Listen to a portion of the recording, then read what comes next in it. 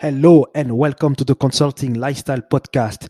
Today is a special day because it is International Women's Day, and I wanted to provide another type of episode in which I am actually going into the past because I have had a lot of guests that are women, and that is not by design. It is just because they are the best person to provide value on a certain topic or a certain aspect related to B2B consulting. So the concept of the consulting lifestyle is always the same.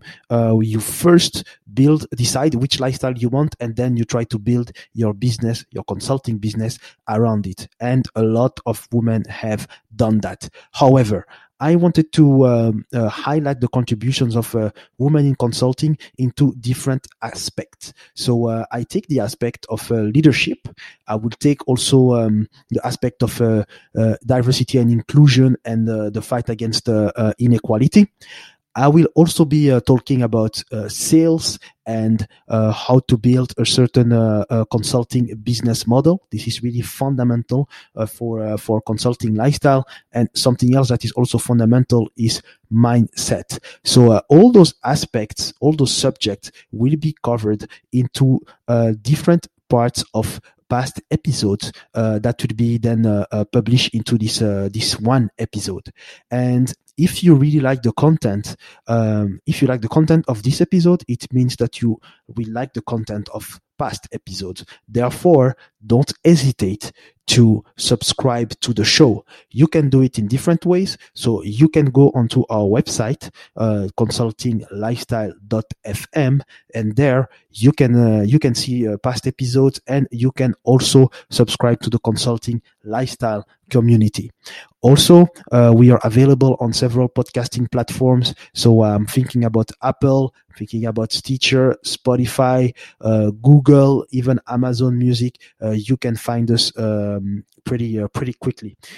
Also, the other thing I wanted to add is, if you like the podcast, don't hesitate to post a review on the podcast. That is also very good. It will help us. It should help us in our ranking, but it also helps us into the type of content that we provide. So the more feedback we get, the better we can target our content towards something that you really want and something that fits with the values that we want to provide on the show. So without further ado, let's start with the first type of contribution that women have done in consulting, and that is related to leadership. If I want to even be more specific, it is about servant leadership.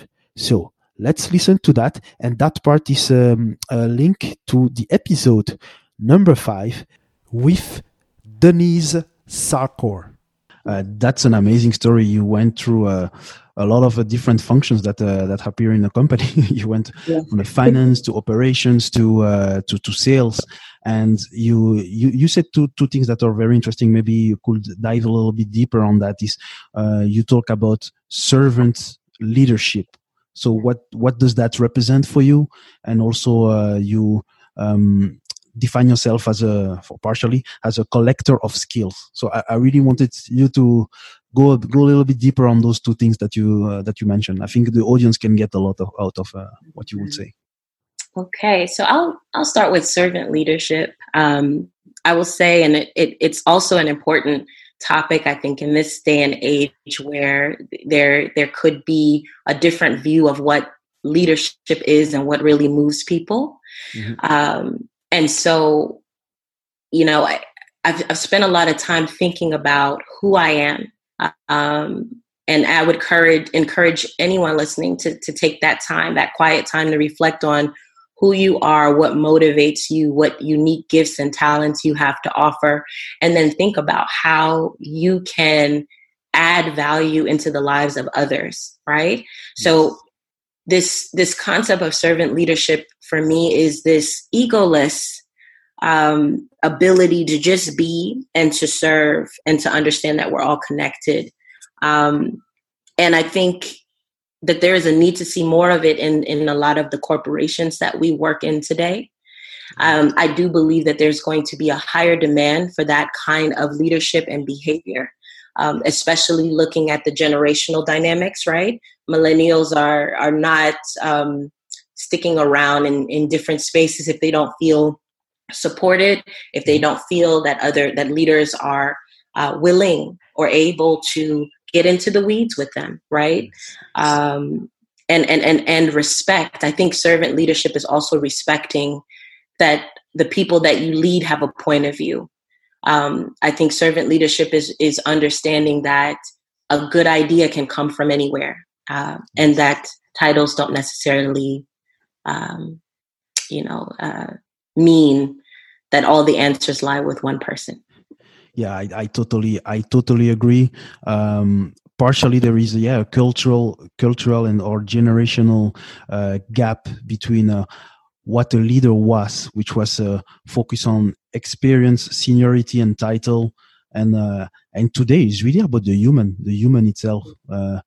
The leader is not necessarily like the most talented team members, but he's a real team member. He or she is a real team member. Gets people to agree to a vision and to start taking action, and everybody feels part of the team. Everybody feels respected. And as you said, millennials are pretty fickle. And, but that's not something necessarily negative. But they one thing that will get them to move is for sure if they feel not respected, or they just feel that they are used, and then they just decide to go somewhere else.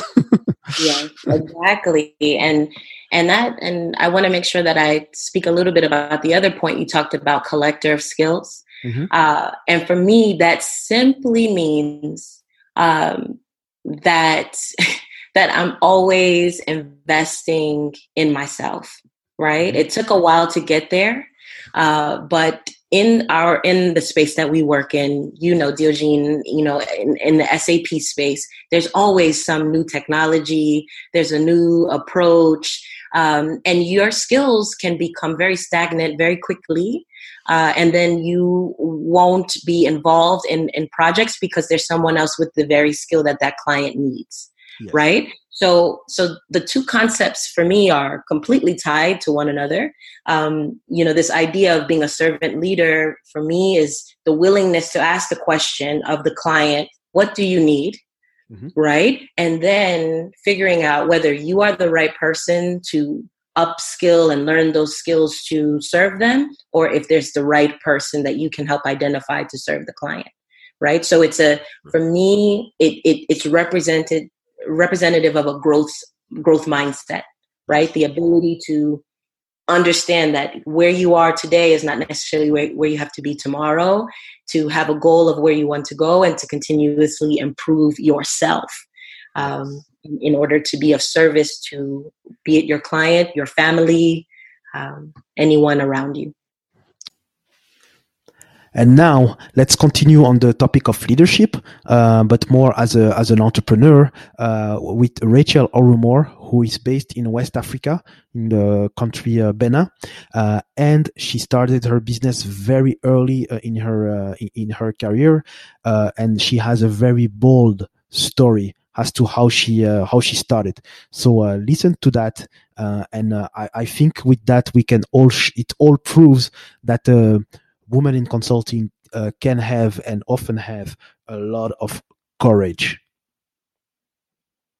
Where do you want to start? Okay. Yeah. I think I'll just, if I go chronologically, it will actually be very easy.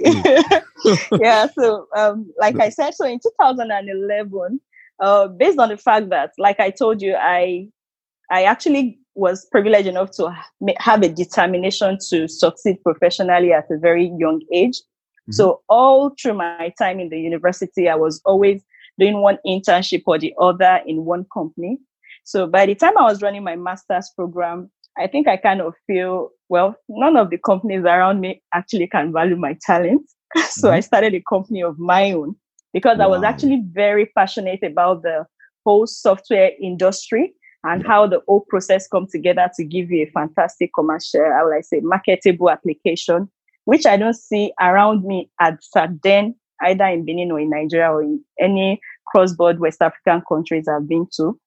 So I started with this company, which is actually purely software-based, not just developing applications, but more like giving companies conceptual notes they need to properly document their applications, which is actually what my core discipline in school. So I started the company with Sunsobit Nigeria in 2011. And I went through all the whole process of registering the company, making it formal. But because of my master's program, I was more in Benin than in Nigeria. So I thought, okay, why not just create another company in Benin so you can also do it on both ends? So I created a company, my first company in Benin Republic, and our first client was Diamond Bank in Benin. So it was actually a very funny experience in Benin. Yeah. Okay. So it was a very funny experience because I remember when we eventually got the presentation interview, and I was in the room and we were all still seated. Everybody was quiet, and they asked me, "Where is my boss?" And I said, "No, I'm the boss," because I'm just about 155 centimeters. So, and I have very small stature. So, like, I'm the boss. Like, okay. So, who is the software expert? I said, I am the software expert. So that was a very tough one for all these, I would say, grown men already seeing a woman being a software engineer. And with the profile we sent in, they asked me again, who sent in the profile? I said, I did send in the profile. So we did the presentation and they're like, okay, you did very good, but it's actually going to be very difficult convincing the board to give you a banking application, considering it's a new company. I said, don't worry, I'll do it for free. I'll do it for free. If you like it, then you pay me double for the next application, which they accepted. They said, okay, we can give you 1 month to do it. And I said, no, we'll get it done in 2 weeks. I think I just said 2 weeks. I don't really think I was actually quantifying the work to be done, but I was just out there to impress and ensure that we do the good job. So when I got back, I called my developers and I said, okay, I just committed something on you. So you have to do this. So it was to create, we're supposed to create an API. They have two different applications from which they need messages, but both applications don't communicate. So we needed to create API that can provide a communication channel between both. So we're able to deliver in 2 weeks, to their utmost surprise, because it's been a problem running for like a year. They didn't get a solution to that. So from that, it became like, no, they know what they are doing. And that was how we started working with the bank. Oh. So I think I catch my first million, even if it is surface check, when I was 24. Oh, amazing. So I think from that point on, also going back to say, when I started university, I was in 2 universities at the same time. I also have a degree in linguistics.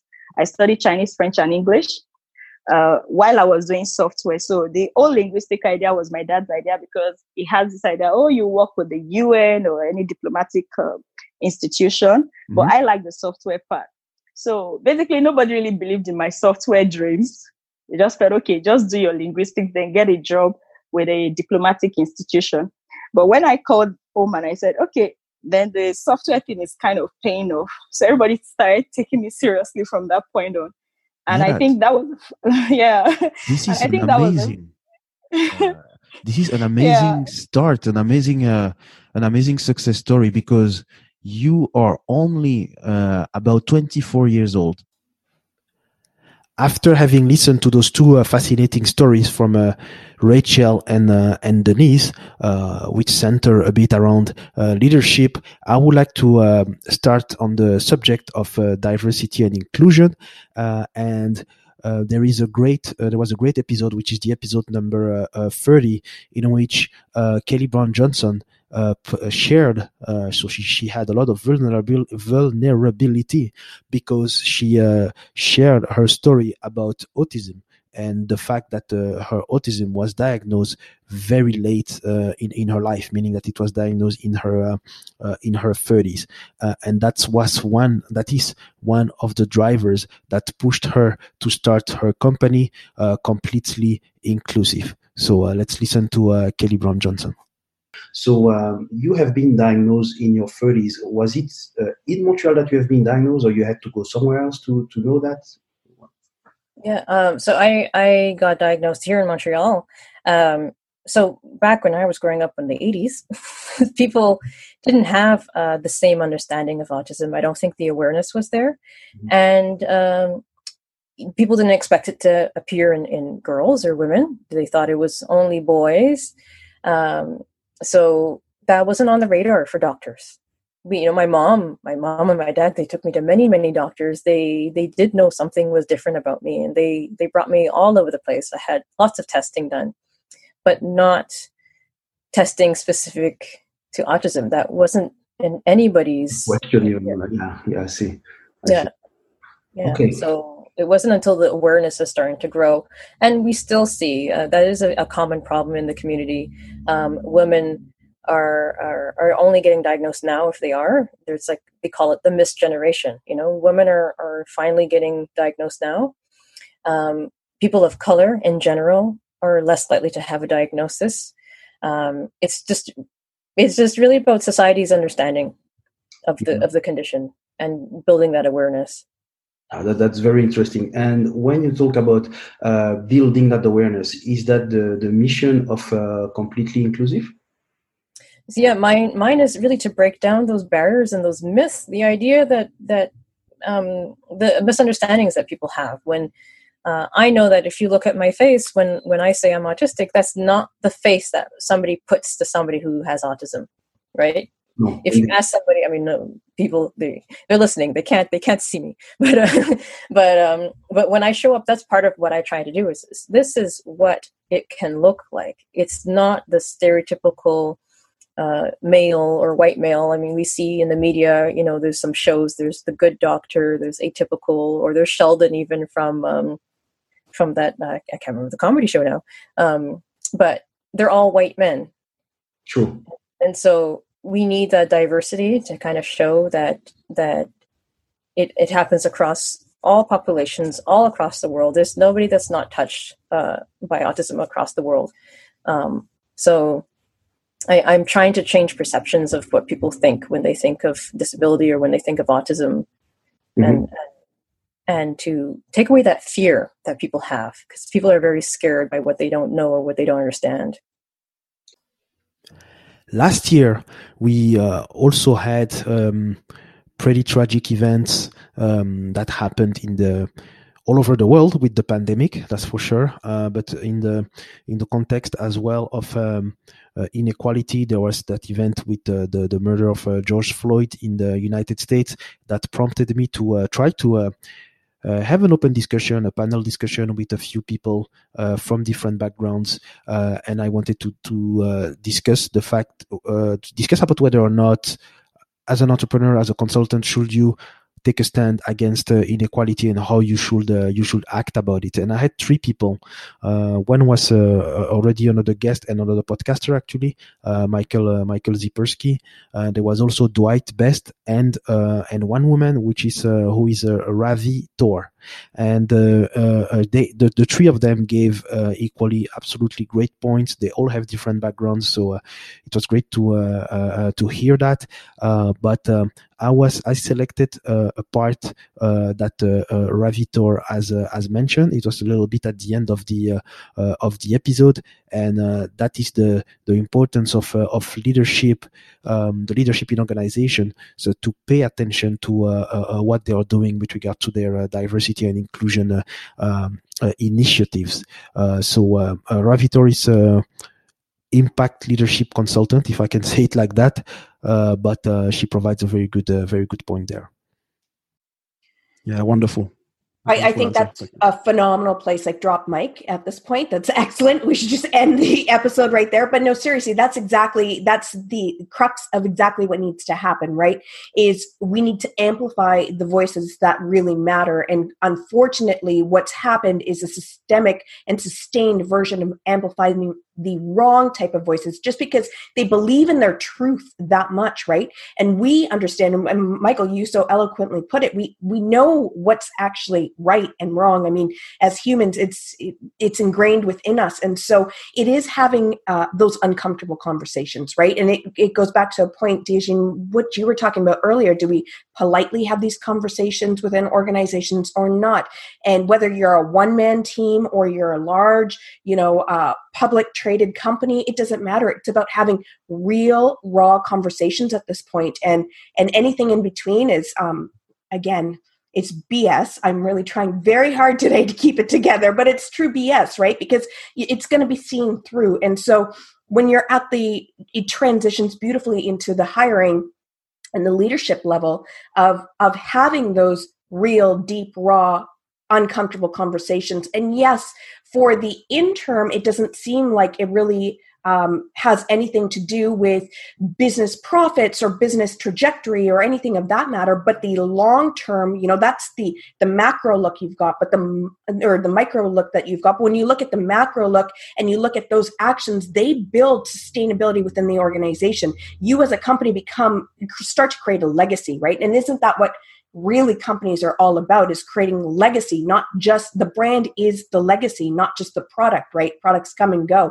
And so having these difficult conversations, looking at your board members, board members is a great place to start because quite frankly, change happens from the top down, right? Like there's a trickle down effect. Although your organization, the employees, the team members and so forth will have an influence on what you say and what you do, the reality is the decision makers, right? The C-suite, the board members and so forth are the ones that actually put these systemic changes in place if they choose to do so. And so having that deep, raw, uncomfortable conversation of, okay, let's take a look at who's actually sitting at the table. What do they actually represent? Does this represent our values and our mission? And I will go back to it over and over and over because that is what it's your compass, right? It's the compass of your brand message. And when you start to realize that, okay, Bob, the board member Bob, who's been on here since basically eons, who's running the show, who seems to think it's hilarious whenever there's a racist joke made or so forth. Let's shut it down. If that's not part of our conversation, it's not part of our mentality, it's not part of our value, then why are we upholding that just for the sake of being polite and making things comfortable for people and moving the needle on profit versus your values, right? And I think it comes with an even deeper sense of understanding privilege, right? Privilege, and that's the conversation we're talking about, really doesn't have, and this might rub some people the wrong way, but I'm just going to be frank about it, really has nothing to do with color. Privilege has a lot to do with just classification at this point, right? And everything that we're looking at, whether it's the pandemic or it's the pandemic that really pushed us to see the racism at a deeper level, right? It's not brand new. Dwight said it perfectly. It's not brand new. Instead, we just have the infrastructure available today to not only now sit at home and see these things being documented and published on social media, on media. We've got access to technology and so forth. The reality is we've been pushed to have to look at these things head on, and privilege is really the basis of everything, right? Oppression is the basis of everything. And so when we look at privilege and we think, okay, regardless of your color, your race or anything, when you're in a position of privilege and power, which many companies are, which many organizations are, you have a responsibility. With that privilege comes responsibility to do something right. And so today in 2020, ironically, the year of clarity, right? Why not have deep conversations, get to know your brand really well, understand what the values are. And if you are, if you want to remain the same, great. I wish you the best, sort of, but I'm going to tell you, you're probably going to sink pretty fast. But if you wish to create an evolutionary process within your brand, which is, I think, the best way to go about it, no matter what your stand was before, if you choose to make a choice that's different and then uphold values that represent goodness and kindness and compassion and understanding and empathy, and then also uphold those through action, through leadership changes, and through hiring minorities, hiring based on not just a piece of paper and letters behind your name, but understanding people are diverse and bring experience through education and life skills, right? Skills. Then you have a greater opportunity at creating meaningful impact that is going to bring diversity to the team, which brings diversity to innovation, entrepreneurship, and potentially other spin-offs as well. We have talked about leadership, diversity and inclusion, and let's go back as well to the nitty-gritty of consulting, which is what has to be your business model. Do you think that there is only one business model in consulting? Do you think that the only way to sell your consulting services is to sell your hours and manpower? Therefore, if you have more clients, you just need more people to serve them, and you just have to grow like that. This is maybe a belief that you may have, or you may think that it's not true, but you don't know that they are. But you don't know as well the existence of other business models. And there is a very, very fascinating answer that Lizzie Morris provided to me. That is on episode 15. She provided that to me when she was talking about her business model at Birded Eagle. So listen to that and take notes, because I think it is important for you to take that into account when you want to start your consulting business. Mm-hmm. You deliver a service. You also deliver training. Mm-hmm. We do. Do you work based on the same principles that you, maybe it's not the word principle, I mean, same business model as when you were an employee? No, we've shifted our business model. So we don't create consultancy dependency. Okay. Now, you don't create consultancy dependency. In fact, we're very anti-consultancy dependency, which is very different from the models people will grow in a consultancy practice, because the model in a consultancy practice is open up doors for more boots on the ground. The more boots, the better, and the faster you get promoted by the more opportunities you open up for people to be billable, right? Yeah. That's the big model. Our model is go in, equip you so you can do on your own, and then when you want to go to the next level, you call us back and we'll tweak. Mm-hmm. So our aim is to give you launch and lift, versus to have you so dependent on us, you don't think you can make a move without us. Okay, excellent. Very different. It's a different model. Yes, a very, very different model, and a model that requires a lot of onboarding, I assume. Or you? Well, what it requires on the client's end is that when they bring us in, they know why they're bringing us in. So they bring us in to get lift in their team. So they bring in our expertise, and they make sure that when they bring us on board, they have FTEs on the ground. They're pairing with us. Okay. So they're getting our expertise hands on. So when we leave, they don't miss us. Okay. Yes.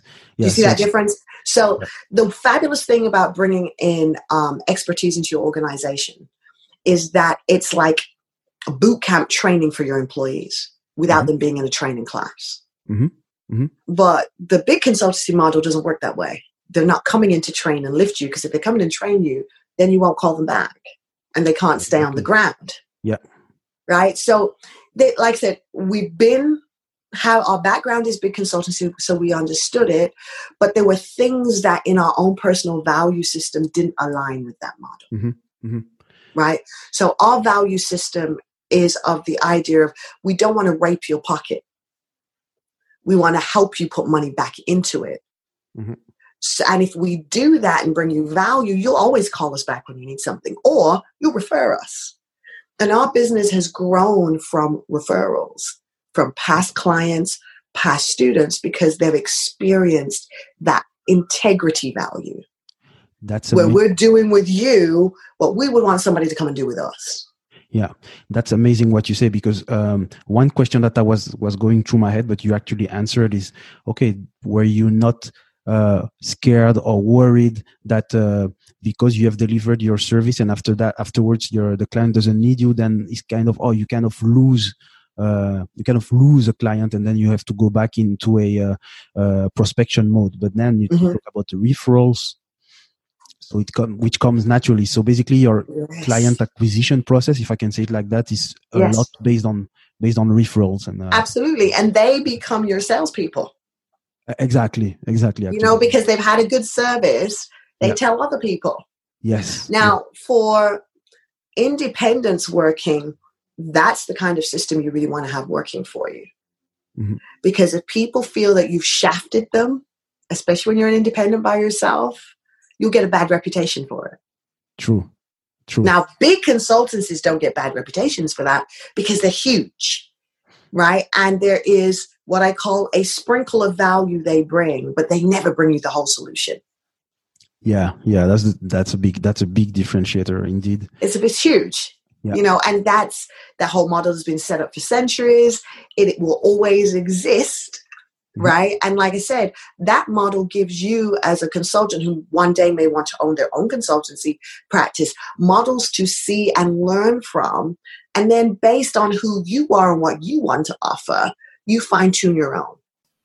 Now, let's talk about sales and the great contribution that Stacey Brown Randall has done at episode 72. The episode is about referrals. So how to get referrals without asking, and how to include that as part of your sales strategy. I do think that her answer is very insightful. You can take a pen and paper again and try to include that into your consulting business or your consulting profession in general. So listen to that part of Stacey Brown Randall. And then how do I introduce that within my sales strategy? I think you mentioned that at the start of the interview, that referral should be part of the overall sales strategy. They should. Okay, so here's what's so fascinating about sales. We have typically taught sales, like I'm thinking like all the sales trainer gurus of the world, right, who have come before us. Like we have typically taught sales in specifically that you need two things within your sales strategy, right? The typical sales strategy has two parts. You have your prospecting plan and you have your marketing plan. And they're good and you need them. I would never advocate or argue that you don't need parts and pieces of a prospecting plan or a marketing plan.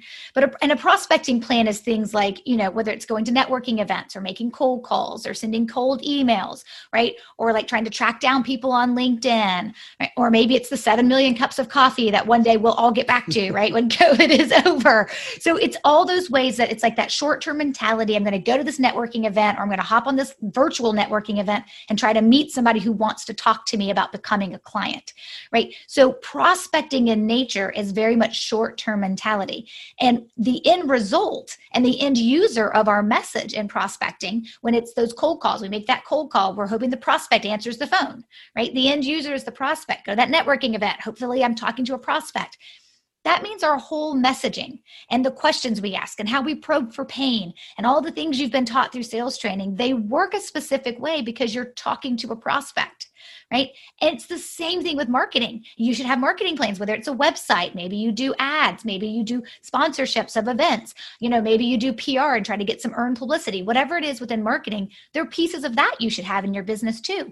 And we recognize that it's a little longer term mentality, right? We understand prospecting is more like short term, got to eat tomorrow, got to find a client. And marketing, we're willing to put a little bit more of a runway out there because we get it's not as completely short term as prospecting. But the end user of all of our marketing messages is still the prospect. I'm going to set up this booth at this trade show and I'm going to hope a prospect, a potential client, walks up to talk to me. Or that when I do that Facebook ad or that ad in a print magazine, I'm going to hope that my prospect sees it and reaches out to me. Right? I mean, like that's ultimately the goal of prospecting and marketing is to communicate with our prospects, right? So it makes sense then where the advice we get about referrals, if we think about referrals from a prospecting or a marketing mentality, it makes sense that the advice under the prospecting way is, well, then just ask for them or pay a commission for them, right? So we're short-term mentality, focused on referrals, thinking about it from a prospecting mentality. We're going to tell you to ask, just ask. That's the closest way to get to the prospect, right? Ask or pay for them. And on the marketing side, if we're thinking about referrals from a marketing perspective, we're going to tell you to be overly promotional and gimmicky, right? It's like putting in your email signature line, the greatest compliment you can give me is a referral. No duh. Like nobody needs to be reminded of that, right? So we look at referrals and we look at them and we try to smash them or push them into the box of prospecting and marketing. And the argument that I always make is that, yes, referrals are absolutely a part of your sales strategy, but it's not a two-legged stool. It's a three-legged stool. Okay. You should have prospecting. You should have marketing, but you should also have a third leg to your sales strategy, which is your referral plan. Because here's the difference. Prospecting and marketing, our messaging is reaching out to the prospect. And our referral plan, the activities and the messaging that we're going to do, the end user of that are our referral sources. Because it's our referral sources who know the prospect, which means we're not communicating with a prospect when we're doing our referral strategy. We're communicating with our referral sources who know the prospects, which means everything about our messaging has to be different because it's no longer sales. It's relationship building, and it's taking care of our relationships with our referral sources. And then, of course, planting referral seeds. So that's how they think about us, but it's never asking and it's never paying compensation. Of course, there are some industries where that's allowed, but in the most case, what I'm talking about is like the behind the scenes kickback commission that we don't know that happens, but it's not paying for them. It's not asking for them, and it's not being promotional and gimmicky. It is building relationships the right way with our referral sources. And then doing things that are memorable and meaningful using the right referral seed language so you stay top of mind with your referral sources, which means they're much more likely to refer you when opportunities present themselves. And then there's, of course, a way to make sure you've got the right people who are referring you so that you get, volume of referrals as well. But it really does come down to that. Like referrals is a part of your sales strategy. It's just that it's a relationship building side of your sales strategy. And last but not least, Wendy Maynard. I think it is somebody that if you're on LinkedIn, you might know her.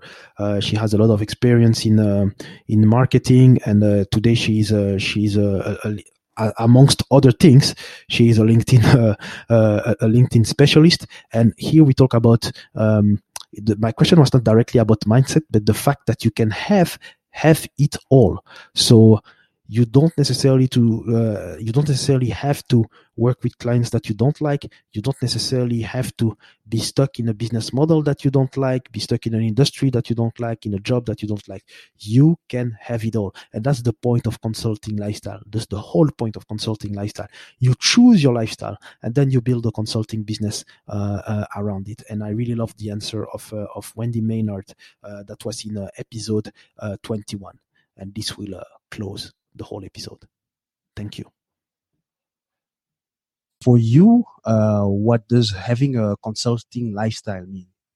Yeah, that's actually a great question. And so another thing that I take a big stand against is the hustle, this embracing hustle. And so I have a lot of people who work with me who have certain things going on. Either they have kids that they want to spend time with. They just don't want to work as hard.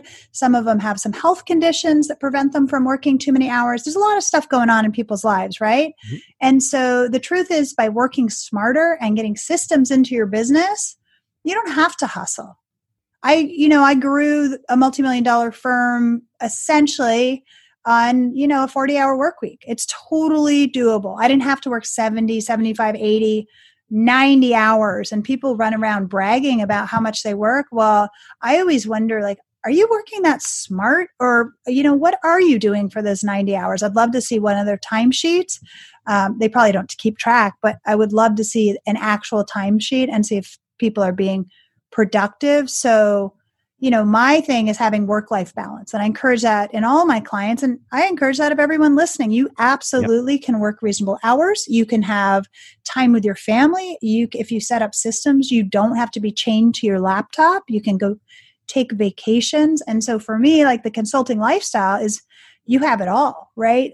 You have income, you have great clients, you have time with your family and friends, you get in your, fitness goals, whatever it is, hobbies. That to me is what it means. That's great. That's great. It's life in general, and that's a great answer. So thank you very much, Wendy.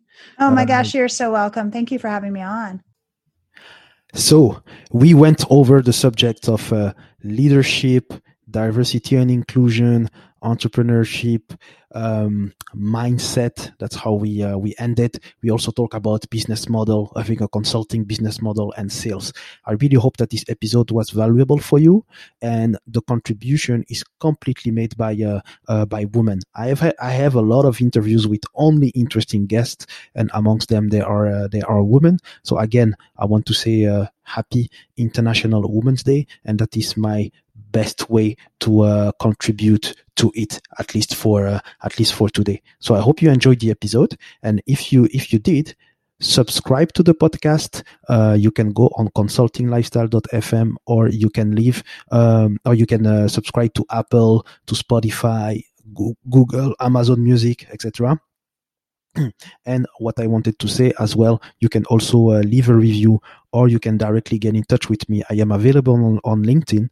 So you have my name, Diogène Ntirandekoa, and you can also send an email to myself, info at my company, erphappy.com, erphappy.com. So thank you very much, and have a great International Women's Day. Bye-bye.